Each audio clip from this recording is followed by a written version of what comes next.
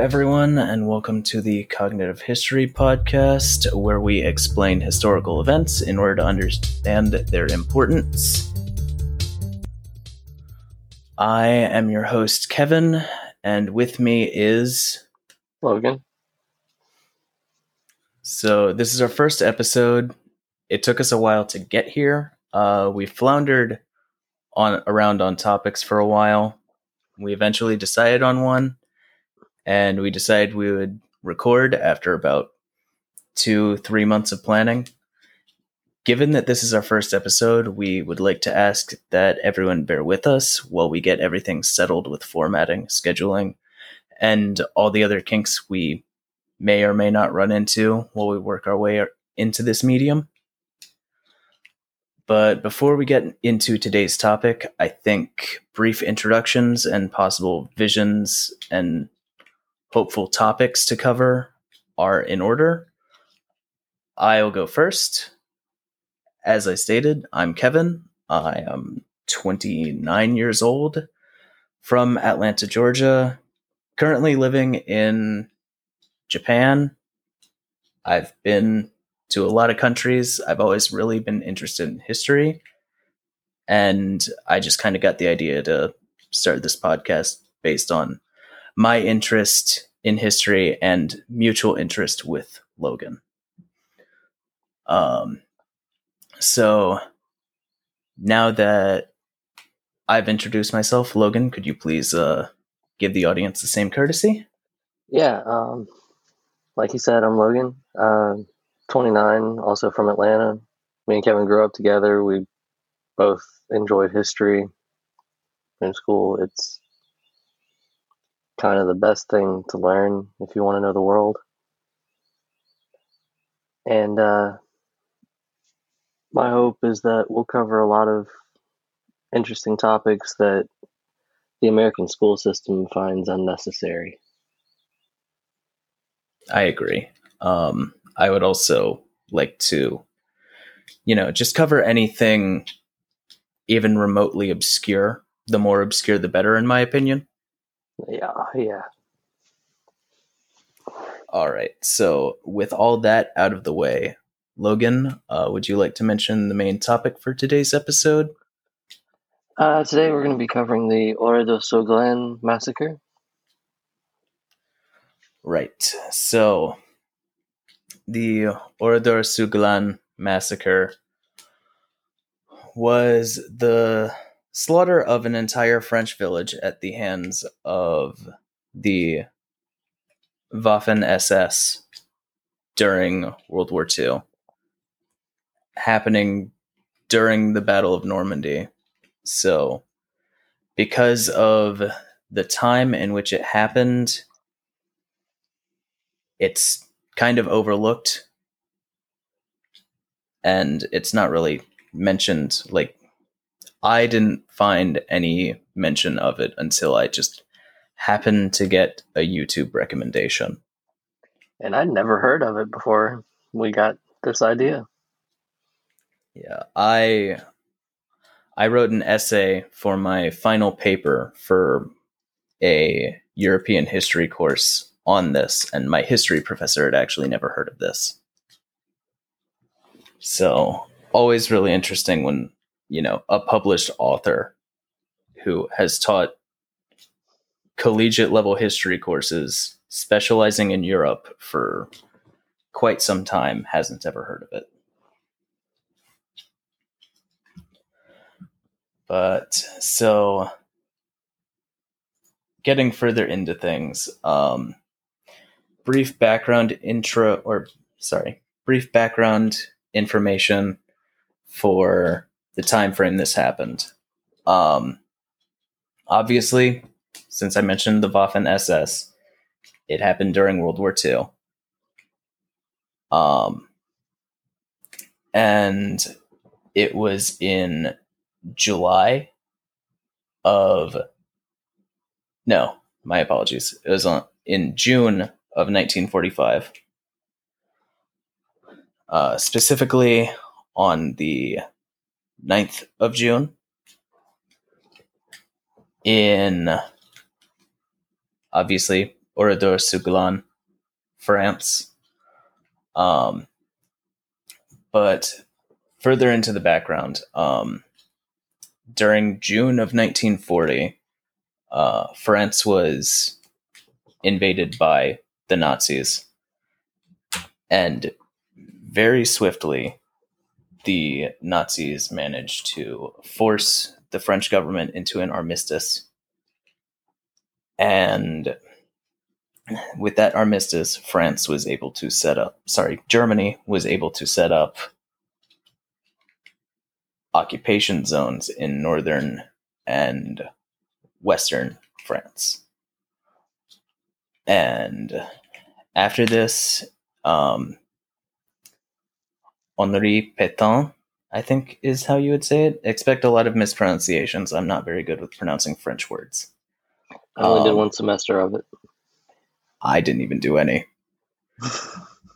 But Henri Pétain fled to the unoccupied territory of Vichy and set up the Vichy government from there. And the Vichy government regularly collaborated with the Nazi occupational forces in the same vein as Neville Chamberlain's policy of appeasement to the Nazis. Because it was either appease the Nazis or more than likely be conquered and potentially killed. And tough choice. As having been seen with other areas that didn't have any sort of a policy of appeasement, life under Nazi rule wasn't exactly good. So, with that in mind, the Nazi occupation is set up, and different background with the Waffen-SS. So the SS were basically akin to being Hitler's personal forces. And it's kind of interesting, the names that the different units got, because you can see the fact that they were basically Hitler's personal troops in their names, which we'll get into later on in this episode. But so the specific Waffen-SS division we'll be talking about is the 2nd SS Panzer Division, which is known as Das Reich. So when I say Das Reich for the rest of this episode, I'm talking specifically about the 2nd SS Panzer Division, not the Third Reich. But so Das Reich was stationed in April of 1944 in southern France so that they could be easily mobilized to either the Atlantic side or the Mediterranean side of France in the event of an expected Allied invasion of mainland Europe, which, as we all know, happened on June 6th with Operation Overlord, aka D-Day, at the beaches of Normandy. So, with that happening, Das Reich was ordered on June 7th to move towards Normandy in order to provide reinforcements to the German forces fighting against the Allied invasion. Normandy was about 700 kilometers away from where they were stationed, and so it would have taken 3 to 4 days for Das Reich to move all of their men, munitions, and vehicles by train. But, and this is probably the only comedic point we'll get into today, the rail cars had been sabotaged by French resistance forces. Specifically, it was a teenager and several of her friends that had been given this powder that would cause axles to seize up in train cars. So they replaced all of the axle oil of the train cars with this abrasive powder so that the Nazis wouldn't be able to readily mobilize to Normandy or wherever they had to mobilize to in order to provide support. Oh yeah, really gutsy. And I just love the fact that it's a teenager. Yeah, I mean, normal resistance, sure, but kids? Yeah. It's Hitler not being very foiled by children.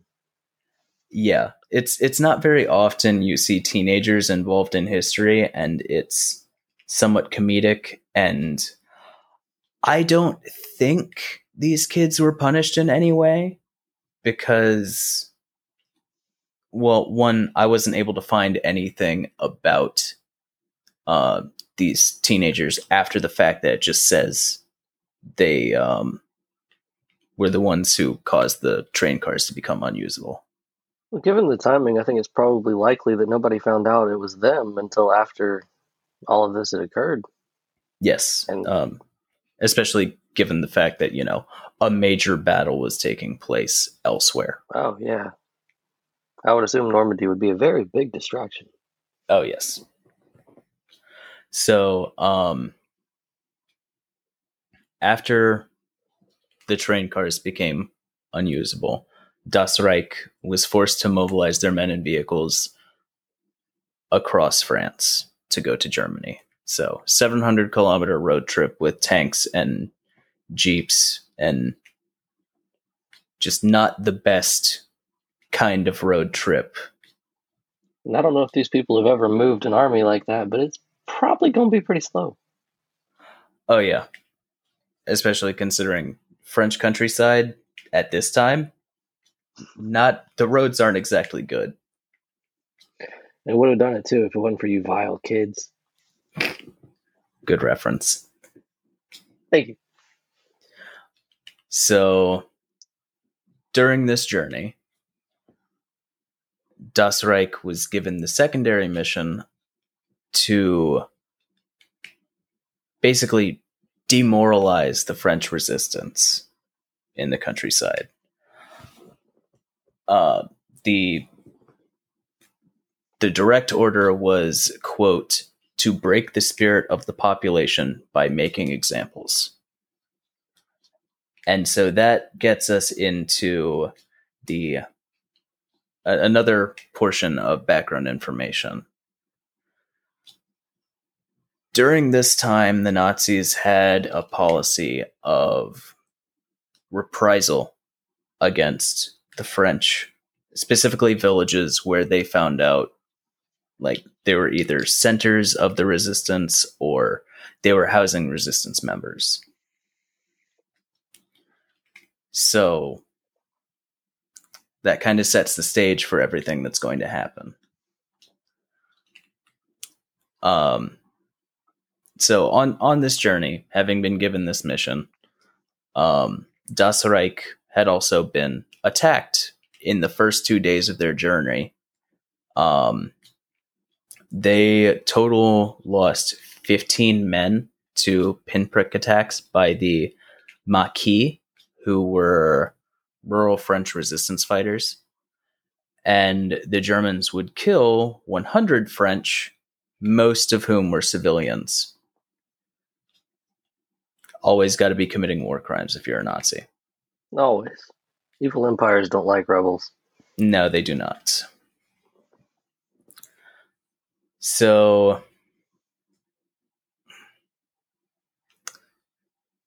obviously, with military units, you have divisions, and then they're further broken up into other classifications. So, Das Reich, again, was the 2nd SS Panzer Division. The notable division here of Das Reich is the SS Panzer Grenadier Regiment 4, known as Der Führer. That sounds like it'd be an insult. I mean, like, I get it, you love Hitler and all that stuff, but you gonna name your entire division, your regiment, Der Fuhrer? Kind of sets it up for failure, or sets it up for some negativity if you run into failure more so. Well, yeah. But like I Held to was high saying earlier, standards. sorry? Held to high standards. Yeah.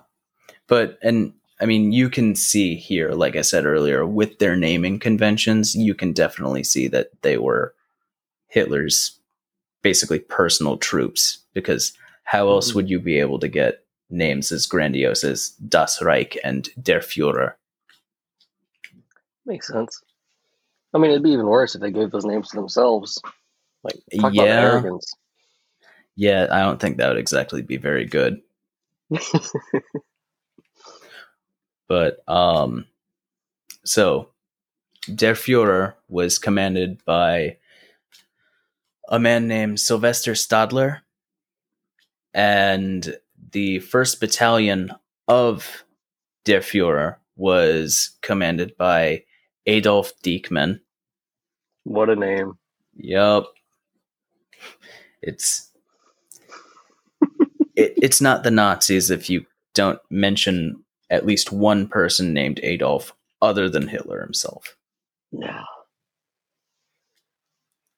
But so also traveling with them for familiarization purposes before the units changed commanders was one Otto Weidinger, and he would eventually become the regimental commander on June 14th. So 4 days after the massacre would end up happening. So on June 9th, they had been given intel from 2 members of the Milice, who were a Vichy paramilitary force.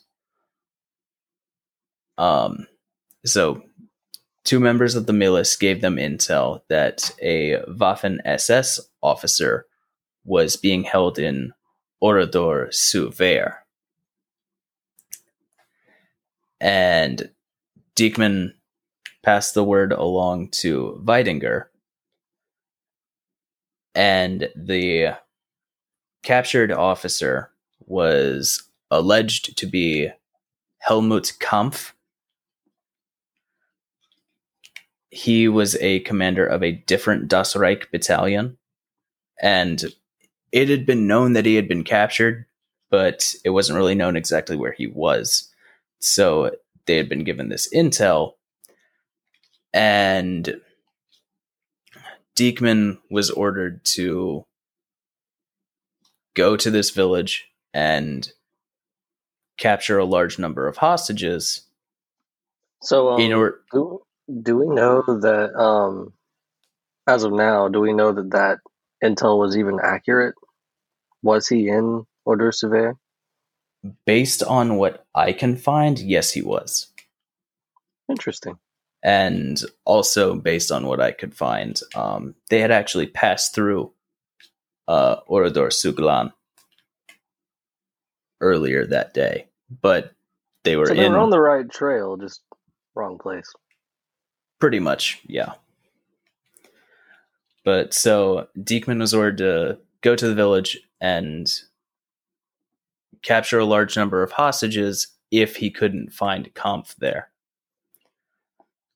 And so the hostages were basically to be used as a strong bargaining chip for Kampf, which is also why he was told specifically to get a large number of hostages. Because if you have just 1 or 2, the resistance isn't going to give up this pretty high-ranking commander. But, if you have more civilians with the potential of facing death, then the resistance is going to care more about doing a trade. So with that, Diekmann set off for Oradour-sur-Glane. It's not really known why he set off for Oradour-sur-Glane, but it's thought that he mistook the name for Oradour-sur-Glane, Which is which, logical. I mean, there are right, language barriers between the German and French is a very strange language when you get down to it. yes. And geographically speaking, the two are relatively close. There's only about 20 kilometers between them. So, Easy mistake, unfortunate but easy mistake, yes. especially under the pressure that Diekman was currently dealing with trying to get to Normandy, trying to do all these other things at the same time. Yes. Not to give sympathy to him, but it's somewhat understandable. Just trying to understand the logic behind decisions made. Yes. Not This an explanation portion. for decisions, but logic behind why he made them. Yes. And this portion, because this is before we're getting into the meat and potatoes of this massacre, just mistaking two city names is understandable. But what he ended up doing, I have no sympathy there. None. So, after Diekman arrived at Oradour-sur-Glane, he closed access both into and out of the village by blocking all of the roads. So this sealed anyone who happened to be inside the village, residents or visitors. And so it's worth noting that most of the villagers, they hadn't really ever seen Nazis in more than just passing by, because not everyone was directly involved with the war front. Like, the French resistance is a major body, and in this area, generally speaking, you did have a lot of Maquis, but none particularly in this village per se. So, Would I be right in assuming that these villages they're rural? yes, So it's likely that these people are very distant from everything going on. I mean, you pass very by much them to go so. to the major cities, you don't really deal with them. Yeah. And so you did have in this region, you had a lot of active resistance, but As is not common with in, rural areas in wartime. I mean, yeah. And so specifically in Oradour-sur-Glane, there wasn't any involvement of the French resistance. This was for relative terms, a very neutral, non-involved village. sweet little farming town likes to keep to themselves kind of thing. Pretty much, yeah. Um, so yeah, most of these people, when they saw that the Nazis were coming in, they were just like, oh, that's weird. And they didn't really pay it any mind. Because obviously, in retrospect, any of us seeing the Nazis, oh, should probably get out of here right now. But for Right. And them, also, as far as the language barrier is concerned, we can probably safely assume no one in this little village knew any German. there's actually one person who will come up that does understand German. But But for the most part, all of these civilians in the village have no clue what these SS officers are barking to the exactly. crew taking over and blocking off the roads, blockading them, locking them all in. They're just like, Yeah, oh, well, it's like a swarm of ants. pretty much. Um, so yeah, like, obviously never having dealt with the Nazis, they're not going to really bother giving them the time of day or, mental energy that it would take. Um, You could probably imagine one of these guys just coming out of the church or whatever, like, huh, what's all these people in black suits and stuff doing here? Oh, well, off to buy a hat. yeah, pretty much. Um, and so And I mean, to a degree, that's pretty much what ended up happening before the massacre happened. But so, and also, like, again, I have to stress, like, most of these people are just like, oh, well, we haven't done anything wrong, so we're going to be fine. But so after blockading all of the roads going in and out of the village, trapping everyone inside, Diekman goes to the village mayor and informs him that they're conducting a check of identity papers and they need all of the villagers to be gathered to the town square. So shortly after that, the villagers were gathered without exception.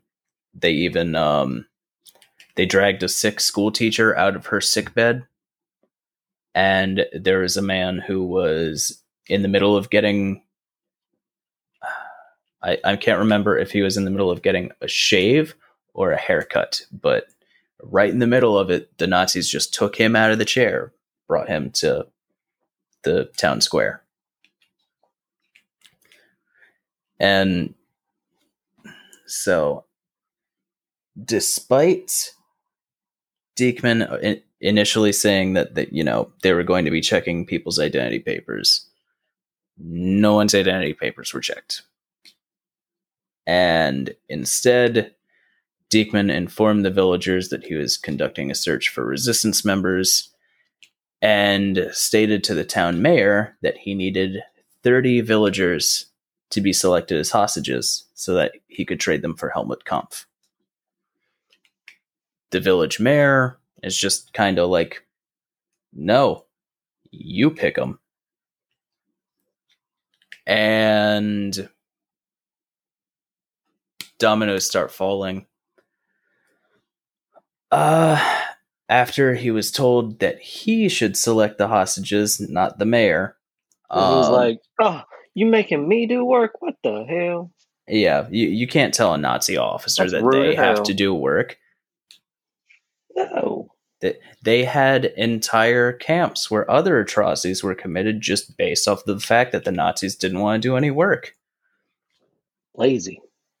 So Diekman ordered the men to be separated from the women and children. And so we'll start with the men. All of the men had been separated and further separated into groups, and they were taken to various barns around the village. And so there was one man who I can't remember his name, but he understood German, and he overheard the Nazis talking to each other. And basically, he obviously caught wind of what was going on, and he told his friends, hey, we're all about to die. And so the Nazis surrounded the barns with machine guns and gave a mark with a shot from a pistol. The machine guns opened fire, and they were aimed at the knees of the men to mow them down before the Germans moved in and either shot or bayoneted the men with killing blows. And so not quick deaths. Oh, no, absolutely not. Absolutely brutal. Like, they weren't aiming for killing shots at all. They were aiming for maximum reprisal. This isn't just killing, it's torture. Yeah, it's torture followed by an unceremonious coup de grace. And then after the Nazis inspected the bodies, they felt satisfied that everyone was dead.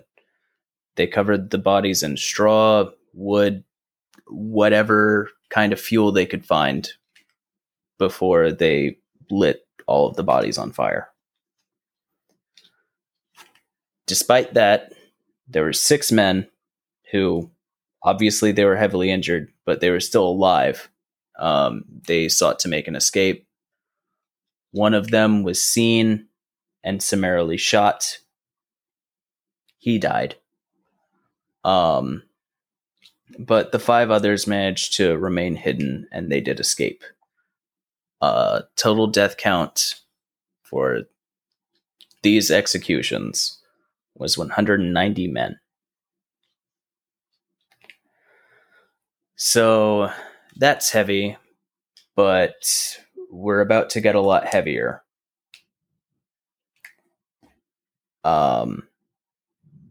As stated, the men were separated from the women and children. The women and children were taken at the same time. And for a note, this is all happening around 4 p.m. or 1600. So women and children were all taken to the church, which it should be noted because Nazis can't just get away with doing war crimes. They have to do other stuff too. They looted and desecrated the church before forcing everyone inside. So, grab the valuables before we do what we know we're going to do. Which is just adding insult to injury, really.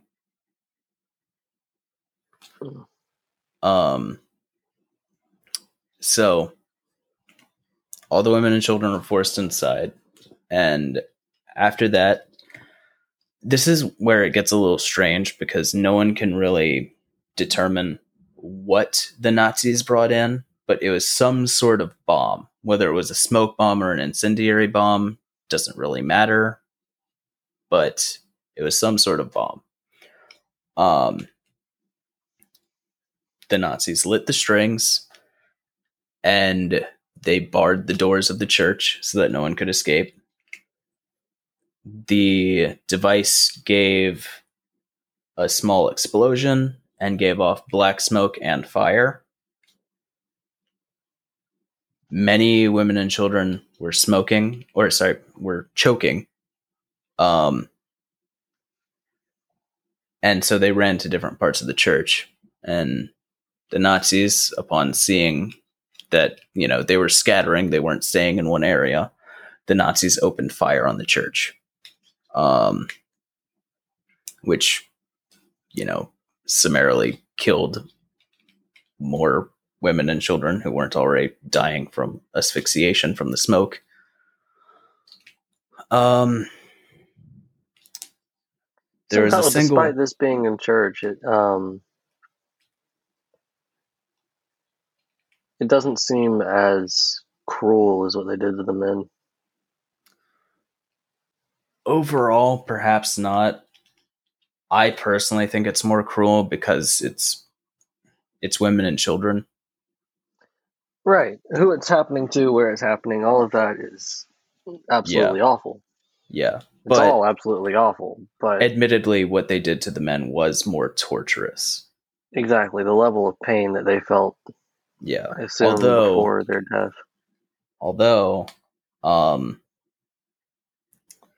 So there was a single woman who managed to survive the slaughter at the church.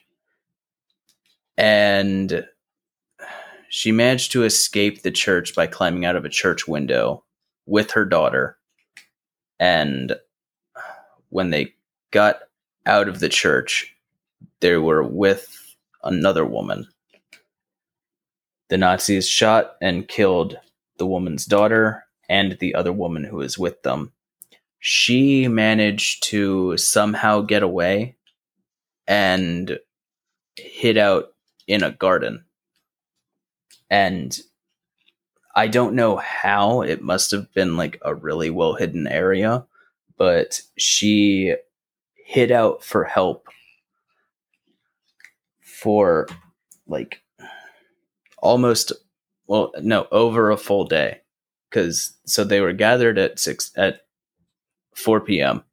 She remained hidden until 5 p.m. the next day when help finally arrived.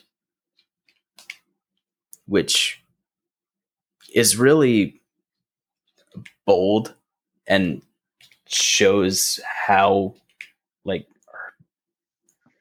how big her drive to survive was, because being wounded, having dealt with a lot of smoke inhalation, your child just died right in front of you.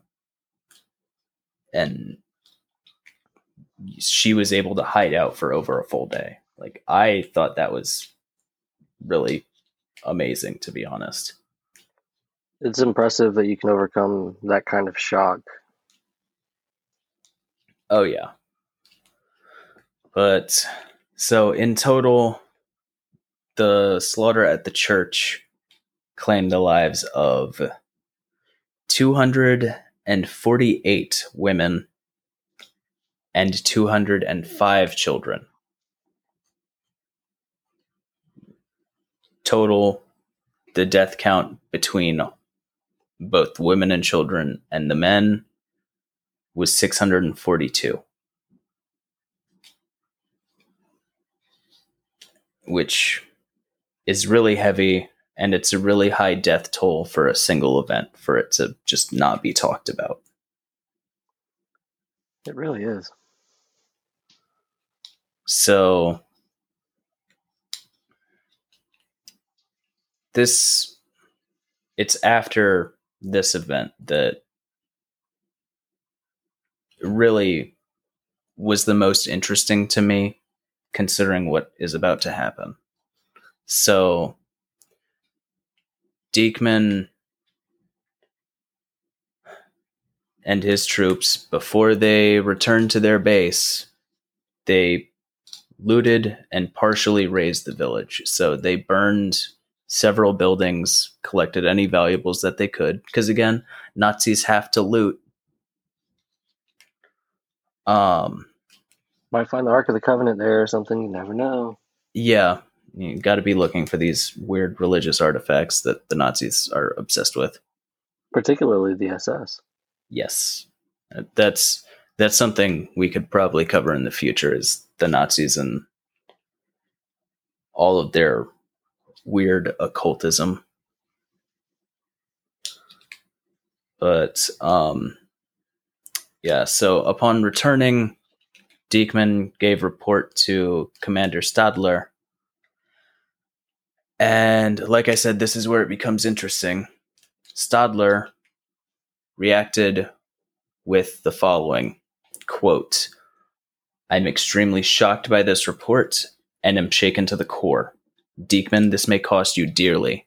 I am going to ask the division court at once for a court-martial investigation against you. I cannot allow the regiment to be charged with something like this." They had limits? So it's a war crime that the Nazis found atrocious. That's not something I thought would exist. Exactly. It's, insofar as I know, this is probably the only time when this happens. But as far as why, it seems to me like, one, he went to the wrong place and directly disobeyed orders to get hostages. And even if it had just been, oh, you didn't get hostages, you just executed people, it's, I don't want to sound callous when saying this, but it's one thing to execute a large number of people. It's an entirely different thing to execute an entire village. Yeah, I mean, those numbers compared to Auschwitz, and it makes all of them just look like, they're trying too hard. Yeah. They executed 642 people in less than an hour. Like, obviously, like the rest, because so this incident is technically part of the Holocaust. Mm. But so, like, compared to the rest of the casualties in the Holocaust, this is just a drop in the bucket, really. Hardly. But, well, in terms of sheer numbers, but the fact that it was so many in such short a scale of time, and again, They weren't even the right group of people. They weren't French resistance at all. But I guess you can't conquer the world if the world is all dead. Yeah. Well, technically, I guess that would actually make it easier to conquer. Less fun when you finally get it, though. Yeah, true. But so Stadler, true to his word, requested a court-martial investigation against Diekman, and it was greeted at all levels with agreement.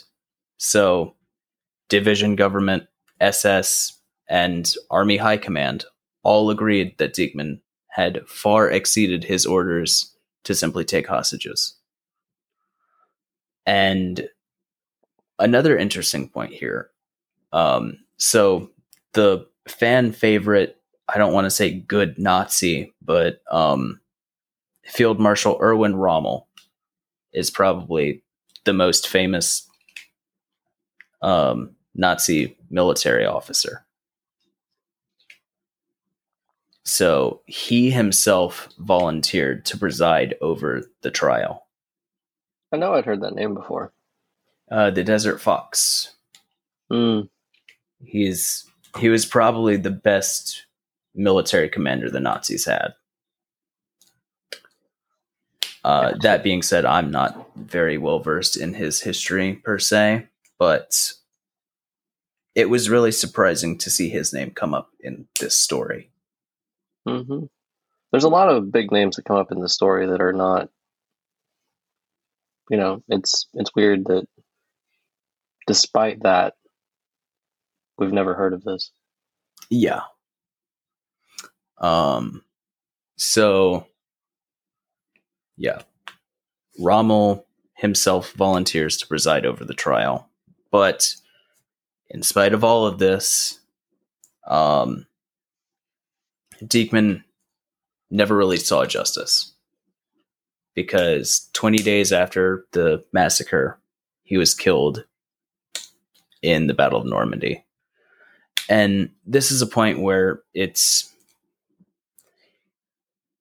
contentious for me because, for one, I personally believe in due process of law. I think everyone should be tried for their crimes. However, at the same time, I'm glad he's dead. It's God's justice in a way. Yes. Like, it's good that he died, but I do wish he had actually been able to see punishment from an actual court. Mm-hmm. So, with Diekman himself dead, and other soldiers who were present at the massacre being killed in action in the subsequent months, the Nazis eventually dropped the court-martial investigation. And especially because, I mean, this is at the very tail end of the war. There's only a year left. Not even a full year left before Germany ends up surrendering.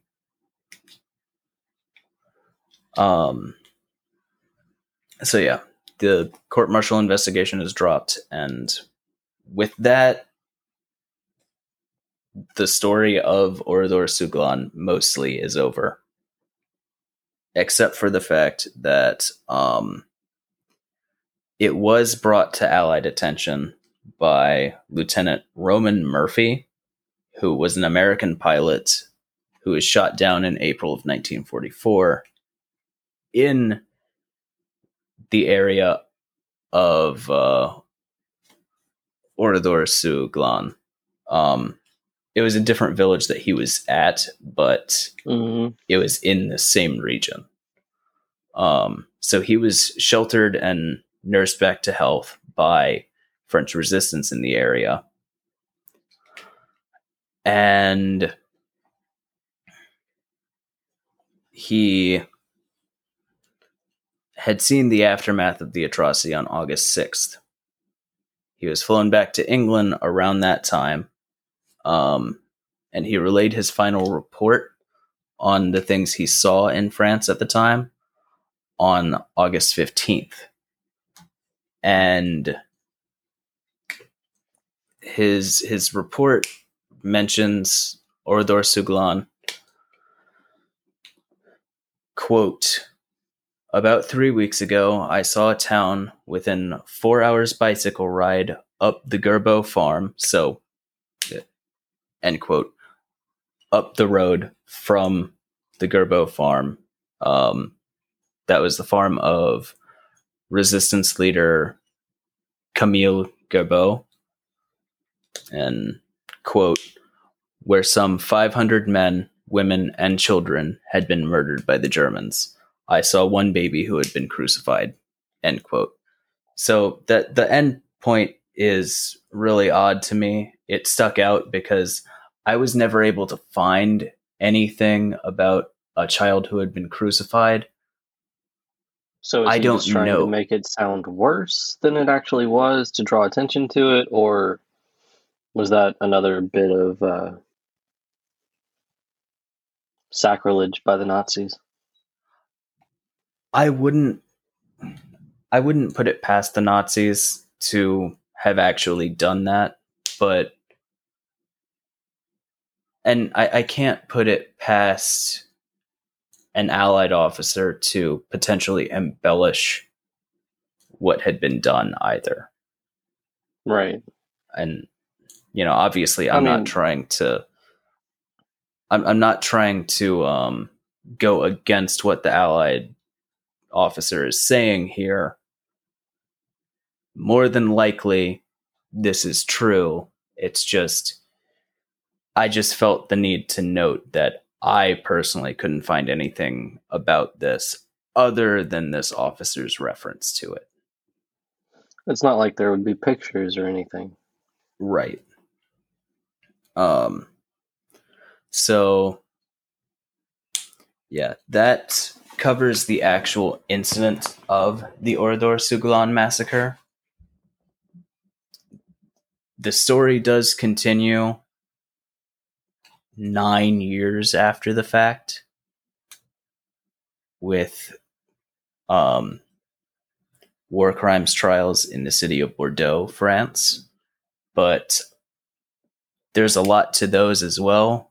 I personally think we should cover that in a separate episode. Mm-hmm. Because also we're at 48 minutes now, and I've never been a fan of something being too long form. So, yeah. Any thoughts? The incendiary in the church, did that also burn the women and children's remains? Or did they do that separately? Did they just leave them there? So, as far as I could find, the incendiary device set fire to the church. So it wasn't just that there was smoke inhalation. That was obviously going to get people to pass out, but the device would end up burning the church. Okay. So it was sort of a... Just wanted to clarify, since you directly stated that they did dispose of the men, but yeah, it was a bit vague on the disposal of the women. Yeah, so I think the incendiary device was sort of a two-phase plan of, okay, we're going to basically we're going to kill them or make them pass out from smoke inhalation, and then we're going to get rid of the evidence because this is also going to burn. That also, when it comes down to Lieutenant Murphy's statement on the village, that would imply that he saw a burned, crucified baby. Yes. if that had been the case, that's definitely going to stick with you. Very much so. Yeah, like I said, I don't necessarily think he's embellishing what he said. But it also makes me wonder if, given the way that the Nazis sacked the town, I wonder if the crucified baby that he claims he saw was crucified on the crucifix in the church. I would say more than likely. It's also possible that because like I said, some women and children were able to get outside of the church. Mm-hmm. They were summarily gunned down, but they were able to get outside of the church. So it's possible that the baby he allegedly saw crucified was among those women and children who were able to get outside of the church, and the Nazis just decided to do their Nazi thing and crucify this baby, potentially even post-mortem. From a Christian perspective, that is some extreme sacrilege. Oh, very much so. Especially considering, the Nazis were, in a bad way, hyper-Christian. Yeah. Conspiracy theorist, hyper-Christian. Oh, yes, very much so. Probably made Dan Brown look like he had no idea what he was talking about, even more so. Yeah. But, yeah. Yeah, I think that's a good place to end it. I agree. So, as far as scheduling goes, I think every 2 weeks for the time being is good. It's going to be a bit slower for progressing to other topics, but it gives us plenty of time for scheduling because we're in two very different time zones. And almost exact opposites. Yes. And it allows us to have ample time for both research and script writing since, again, we are brand new to this. Mm-hmm. But yeah, so in 2 weeks, we will get into the Bordeaux trials for the surviving members of Das Reich. It is very interesting, and it leads to a lot of controversial points.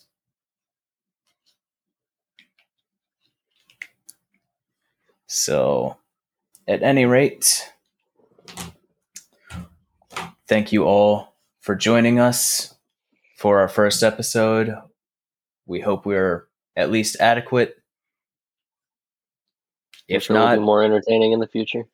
Oh yes, once we really get into the groove of things, we should be able to improve our quality, improve our speech, and everything. And focus on some topics that are definitely not as vile. Yes, I don't want every episode to be a heavy hitter. No, we do more than massacres. Yes. And obviously covering more broad topics than one particular incident. But we will get to those bridges when we come to them. At any rate, once again, thank you all for joining us on the Cognitive History Podcast. We look forward to seeing you all in the near future. And at that point, have a good one. And goodbye.